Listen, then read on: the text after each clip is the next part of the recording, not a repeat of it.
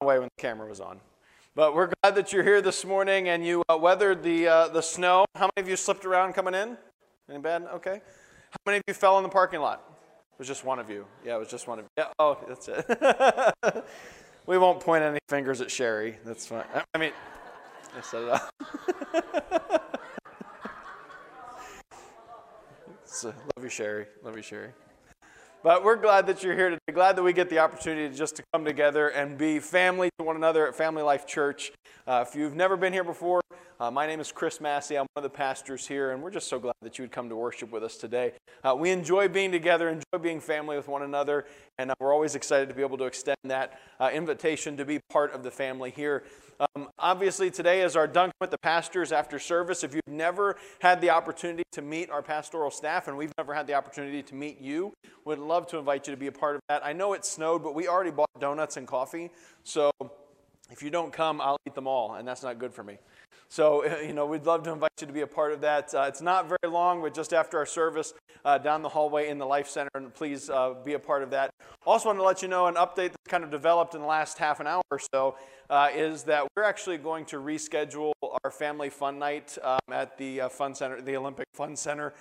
With the weather being what it is and it continues to snow, we thought it'd probably be best to do that at a different time. So, if you plan on bringing your kids out tonight or knew anybody who was coming, we'll be getting back to you in the future about a makeup date for that, but we are going to cancel that this evening. All right, I feel like I've said a mouthful already and I didn't even start preaching. It's like a... But we're going to continue in the series that we've been in the last couple weeks, talking about this radical year that God has called us to and living out loud for Him. Radical year of what it means to allow God to transform us so that we can really begin to jump wholeheartedly into the things that God has for our lives. And it is radical because it's not normal. If it was normal, everybody would do it. And we live in a time where living for Jesus is not the popular thing to do. Living out loud for God, being a self-sacrificial, choosing to follow God with your life, these aren't normal things anymore. I've said often to our staff as we talk about how to reach new people, we're in a time where for the first time in the history, we're trying to reach a post-Christian society. Since the beginning of Christianity, when Jesus ascended into the heavens, Christianity was on the rise, and then it was at a plateau, and now it's steadily on the decline.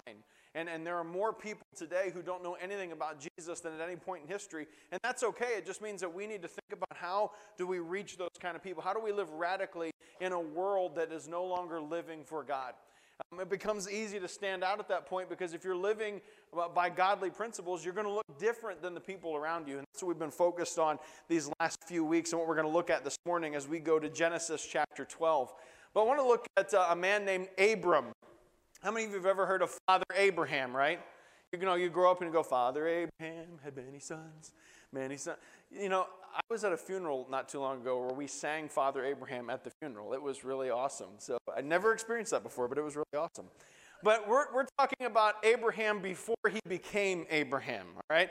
This is when his name was just Abram, all right? So when you see Abram here, that's who we're talking about. It is Father Abraham. It's just that God didn't change his name yet. We'll also see reference to his wife, Sarah, who is right now Sarai. So it's not like these are misprints. It's just these were their names at this point, and God hadn't changed their names yet. But we're going to read here in Genesis chapter 12, verses 1 through 4. You can follow along on the screens or in your Bible, your tablet, your phone, whatever works for you. But it says, the Lord said to Abram, leave your native country, your relatives and your families, and your father's family, and go to the land that I will show you. I will make you into a great nation. I will bless you and make you famous, and you will be a blessing to others. I will bless those who bless you, and curse those who treat you with contempt. All the families on earth will be blessed through you. So Abram departed as the Lord had instructed, and Lot went with him. Abram was 75 years old when he left Haran. So, I don't know, how many of you think 75 is old? Don't raise your hand, that's not something. There are people in here we could offend.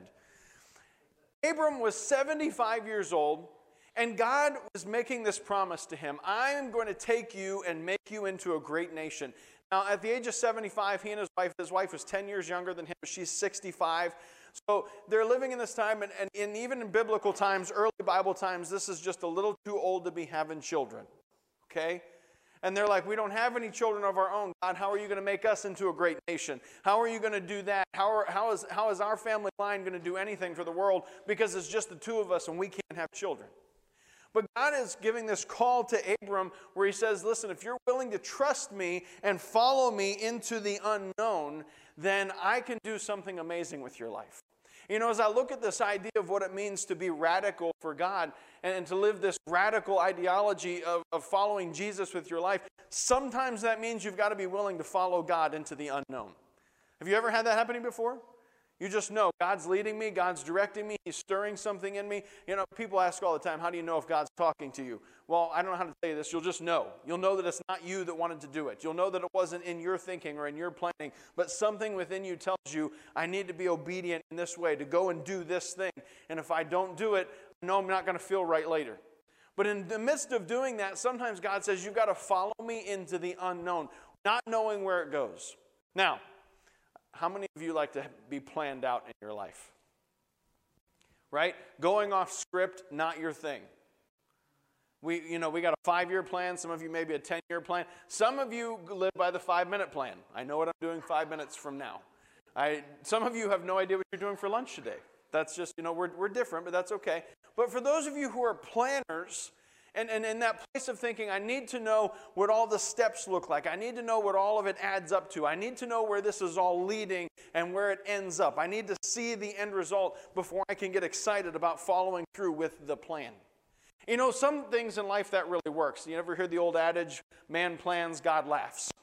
You ever been there? I've had God laugh at some of my plans before. But in the midst of that is this idea that we can follow God with all that we are and chase after Him even though we don't know what the outcome is going to be.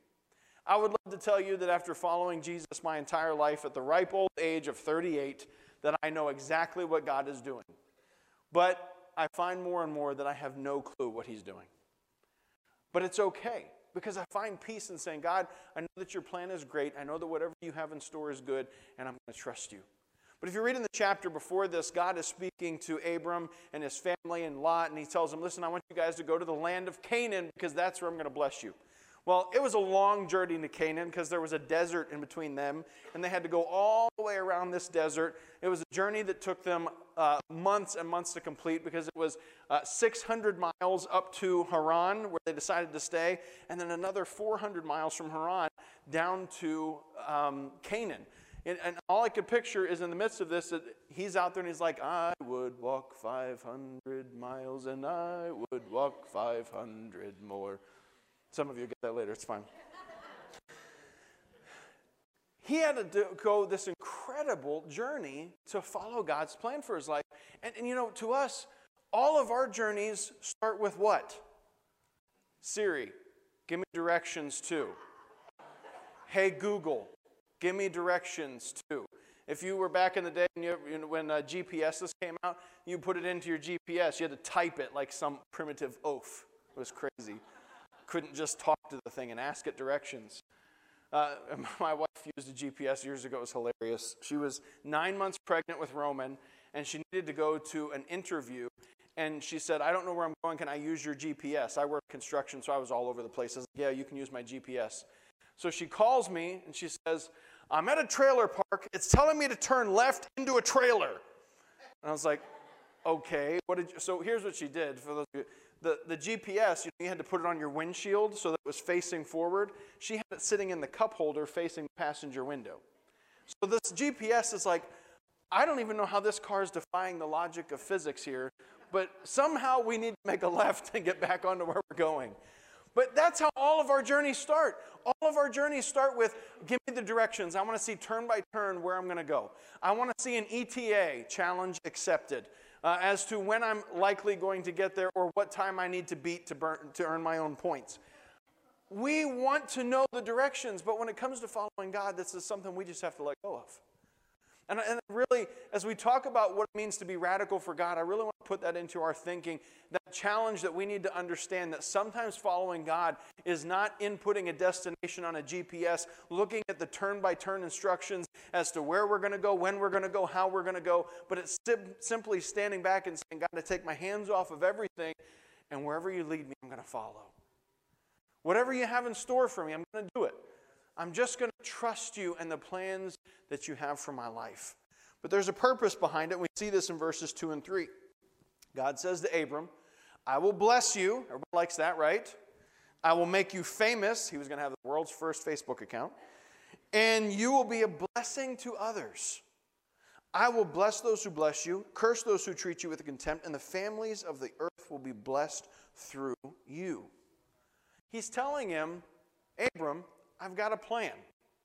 Now, when we think about God's plan for our lives, a lot of times our thinking is a little too small.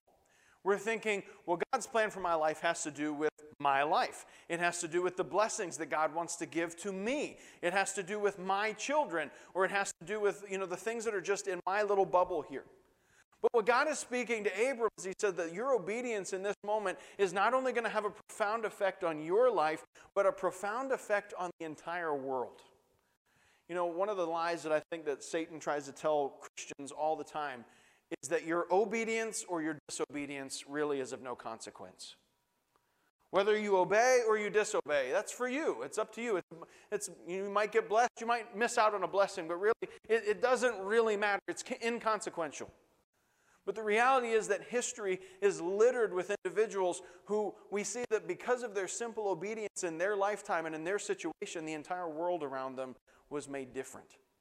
We talked about this last week with Peter Milne and his decision to go into the Hebrides Islands as a missionary. And at the end of his lifetime, that this missionary, who everybody who had come before him had been killed, it was etched on his tombstone. When he came, there was no light, but when he left, there was no darkness.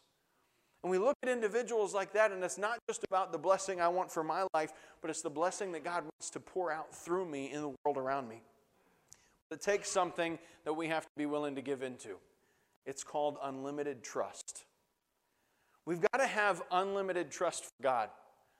Because if our only trust is about what we can see and understand and know, just understand this, that's not actually trust. When we need to see the outcome and we have to have the safety net and we have to have the plan B, that's not trust.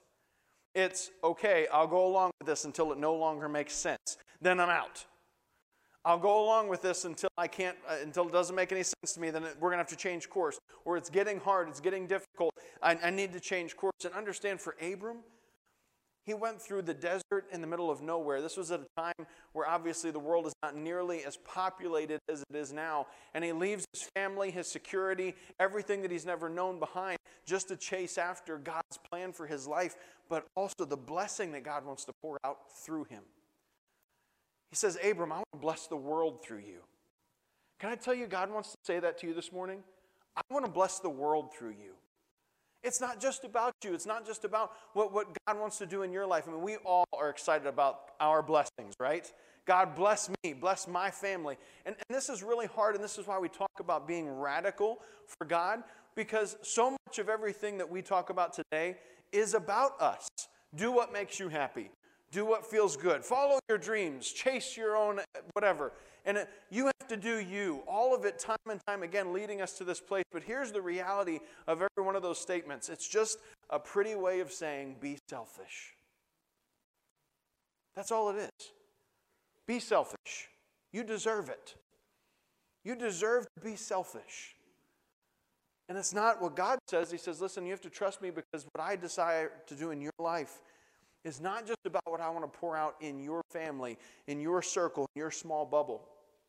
But I want to show you that through your simple obedience, through choosing to live radically, that I can bless the world around you through you. I don't know about you, but sometimes it's pretty hard to imagine this idea that God wants to change the world through my simple life, through your simple life. But we have no idea at any point in our lives as to who we might affect that years from now looks back and says, I remember when that person did this. I remember when that person did that. I look back in my own life and I remember some of my first Sunday school teachers. Sister Dorothy. That's how old we were. We still called people sister. Sister Dorothy come in there and she would teach us in Sunday school class. And I remember all the things that she just loved on us. She was not fun at all. Entertaining at all. But she loved on us and just spoke the word of God to us. And I look back and I think, my past is littered with people like that who were willing to give of themselves so that I could know Jesus. I think of Sunday school teachers. I think of youth pastors. I think of people who were really patient with me. I'd love to tell you that I was a fantastic kid. I just wasn't. But they were patient and kind and compassionate. And they continued to have unlimited trust in God's plan for their lives and believing that God could use their simple obedience to bless somebody else. And listen, all of us have that within us. That through simple obedience, you might run into somebody in Walmart one day that needs to know that God loves them. Somebody who maybe is contemplating taking their own life. And if just one person, they go in there, if just one person would talk to me, I wouldn't go through with it. One person who just needs to hear from you that God has a plan for their lives. Or one person that needs to see kindness and compassion. And Abram had to walk this. But he said, I want to bless the world through you. There's a part of this that kind of escapes us in some ways because the reality is that from the time that God told Abram, I'm going to take you into this land of promise, and then his descendants actually go into what they reference as the promised land, it's a period of nearly 700 years. Now, you know what our favorite kind of promise is? Now. Make me a promise, I want it now. How many of you remember when you used to go through McDonald's drive-thru and then had the 90-second timer? And they're like, okay, if you don't get your food in 90 seconds, it's on us. Then they suddenly discovered our entire platform is that we have 14-year-olds cooking and they can't do anything quickly. So they took those down. We want everything now. But sometimes following God means that we have to wait to see the promise come, and sometimes it means we may never see the promise in our lifetime. And that's what Abram went through. When he was changed, obviously his name was changed to Abraham, but we read about in Hebrews chapter 11 what it says about his life and what came to pass because of his obedience.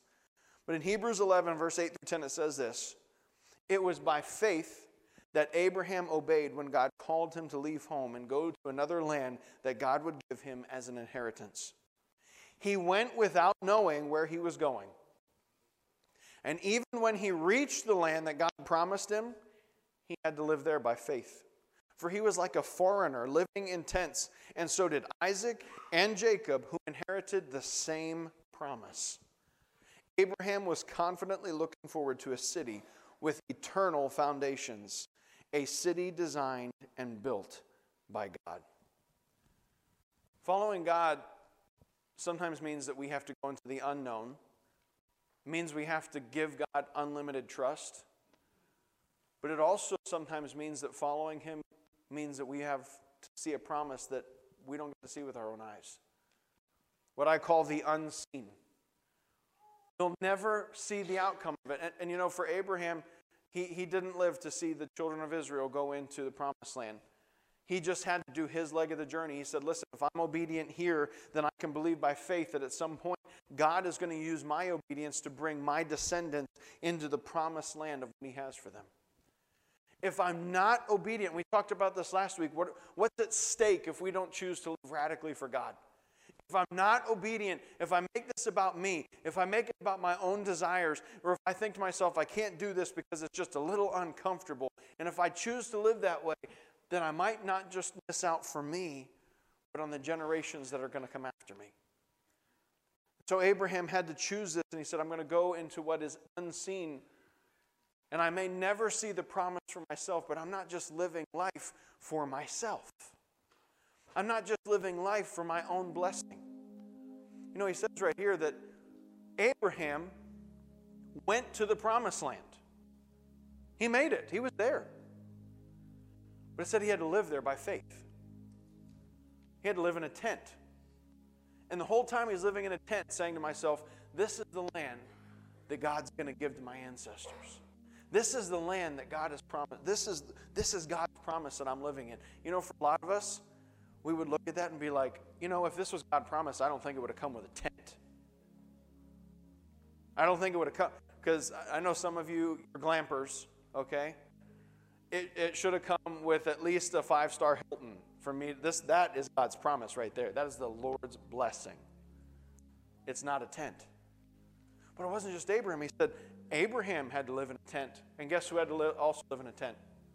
Isaac, his son. My son had to live in a tent too. My son, even though I kept telling him from his whole childhood, God gave us this land. This is the promise that God's given to us. It's going to be awesome. You just wait and see Isaac. Isaac too had to live by faith in a tent for his lifetime. But not just Isaac. Abraham's grandson, Jacob, had to live in a tent. Even though he was in the place that was like, hey, this is God's promise. This is God's blessing. This is God's plan. This is what he's going to... Why is it? How can this be God's plan if it's a tent? Shouldn't it be a little more concrete? Shouldn't it be a little more comfortable? Like I said, it would be hundreds of years before somebody got to live in a city. But the only reason that happened is because one man said, God, I will trust you. I will follow you. I will go wherever you call me to go. I will believe even though I may never get to see the outcome for myself. Church, that is radical. That's what it means to radically live for God.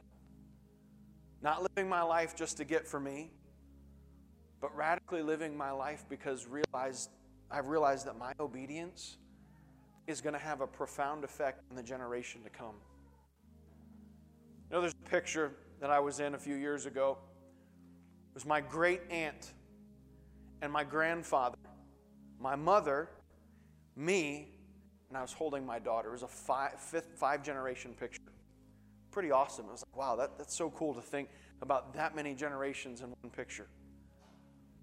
And I don't know, maybe if God doesn't return, maybe there'll be a day when I get to stand in a picture like that and I'll be with the 5th generation of my children, or if they keep us alive for longer, maybe the 6th. I don't know. I have no idea what the future holds for me. But I know looking back on my life, I remember times of thinking selfishly about what I want for me and what I want for myself and the kingdom I want to build, the empire I want to construct for me.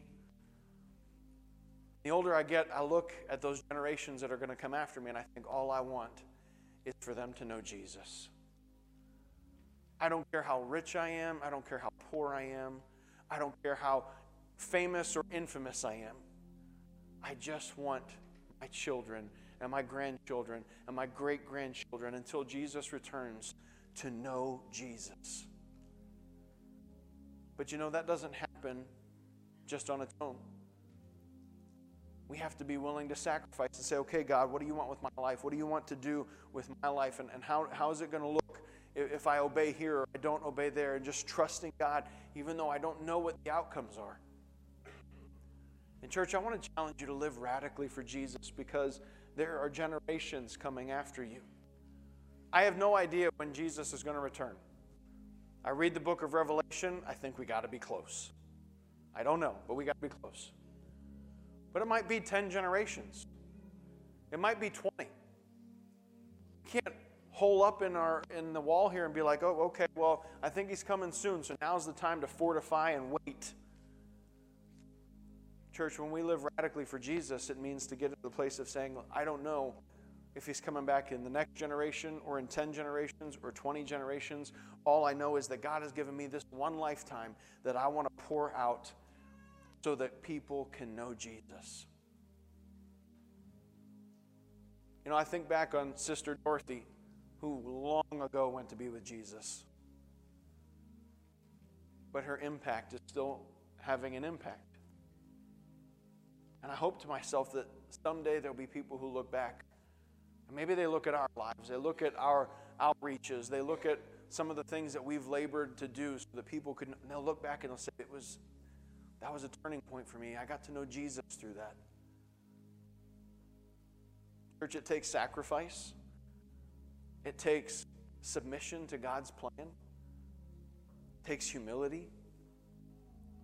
But if we were bold enough, radical enough to follow Jesus, then we might get to hear the exact thing that God said to Abraham.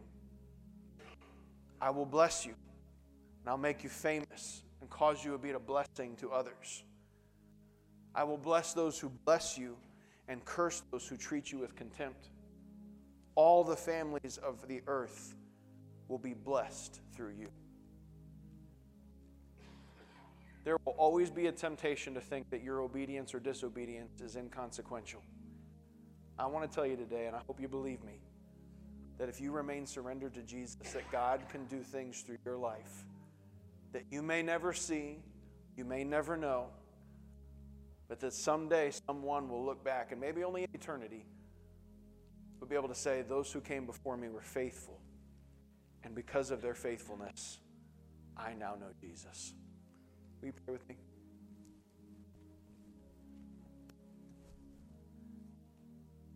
God, I'm just so grateful for the men and women of God who were willing to give of themselves to teach me and instruct me, to serve so that I could know you, who gave of themselves when it was hard, when I made it difficult for them. But they just believed that their sacrifice had meaning. They believed that what they were giving had meaning, and that if they would continue to trust you, follow through with the plan you had for their lives, that it could have an impact on a future generation. And God, I just lift up those in this room today that have maybe bought into the lie throughout their lifetime. Their life doesn't really mean anything. That whether they do or they don't obey you, it really is of no consequence, or maybe it's only a consequential to themselves. But Lord, I pray that you would fix our eyes on the reality that living radically for you not only opens the door to blessing for us, but the door to blessing for the world through us.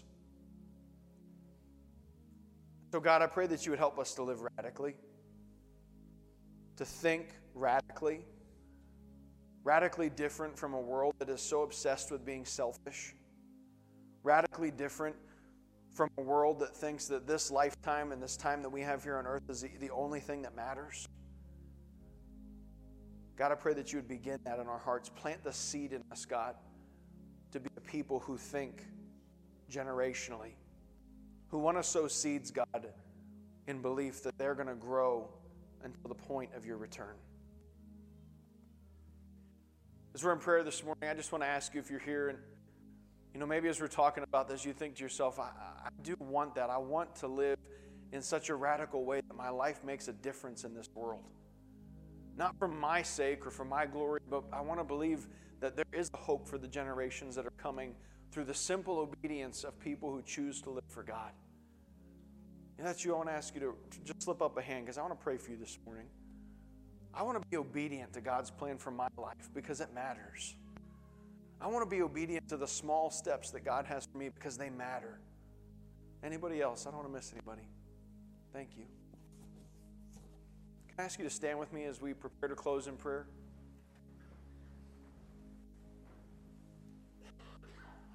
That song we sang earlier says, all my life you have been faithful.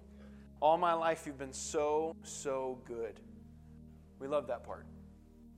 But then the next line says, with every breath that I am able, I will sing of the goodness of God. That is that transformational moment where we go from God I receive to God I want to give. So I want to pray for you, and especially those of you who raised the hand to say, I want to live life for Jesus, but I also want to point out a reality. In here, it's easy to want to be different.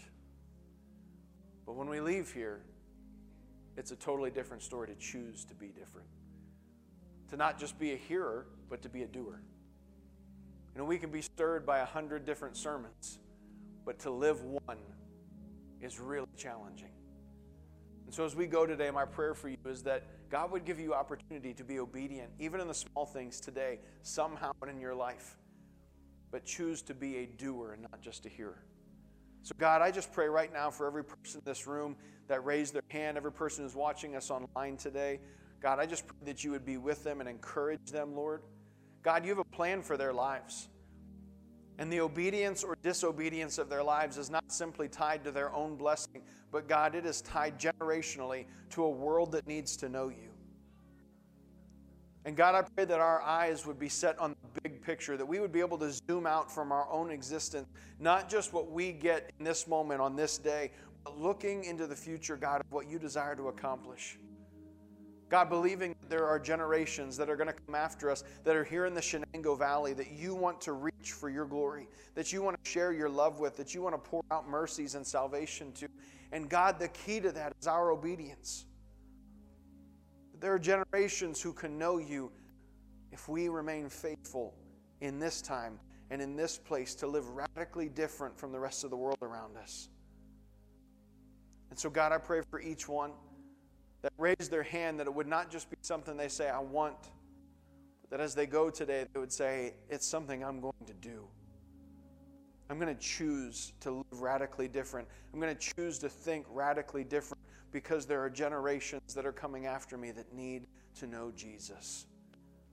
And the deposit that I make in this lifetime plants a seed that can grow up to fruit for the generations to come.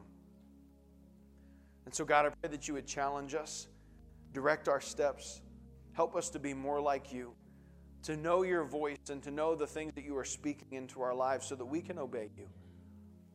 I pray your blessings over us, God, as we go, not just for our sake, but that the world would be blessed through our obedience, and that your name would be glorified, Lord, in Jesus' name. Amen. Amen. Go be a doer. Love on the world around you as Jesus has loved. Please, if you've never come to one of our Duncan with the pastors, would love to invite you and your family to join us in the Life Center so that we can get the chance to meet you. Be careful in the parking lots. It is still snowing, but Lord bless you. Have a wonderful day. We love you.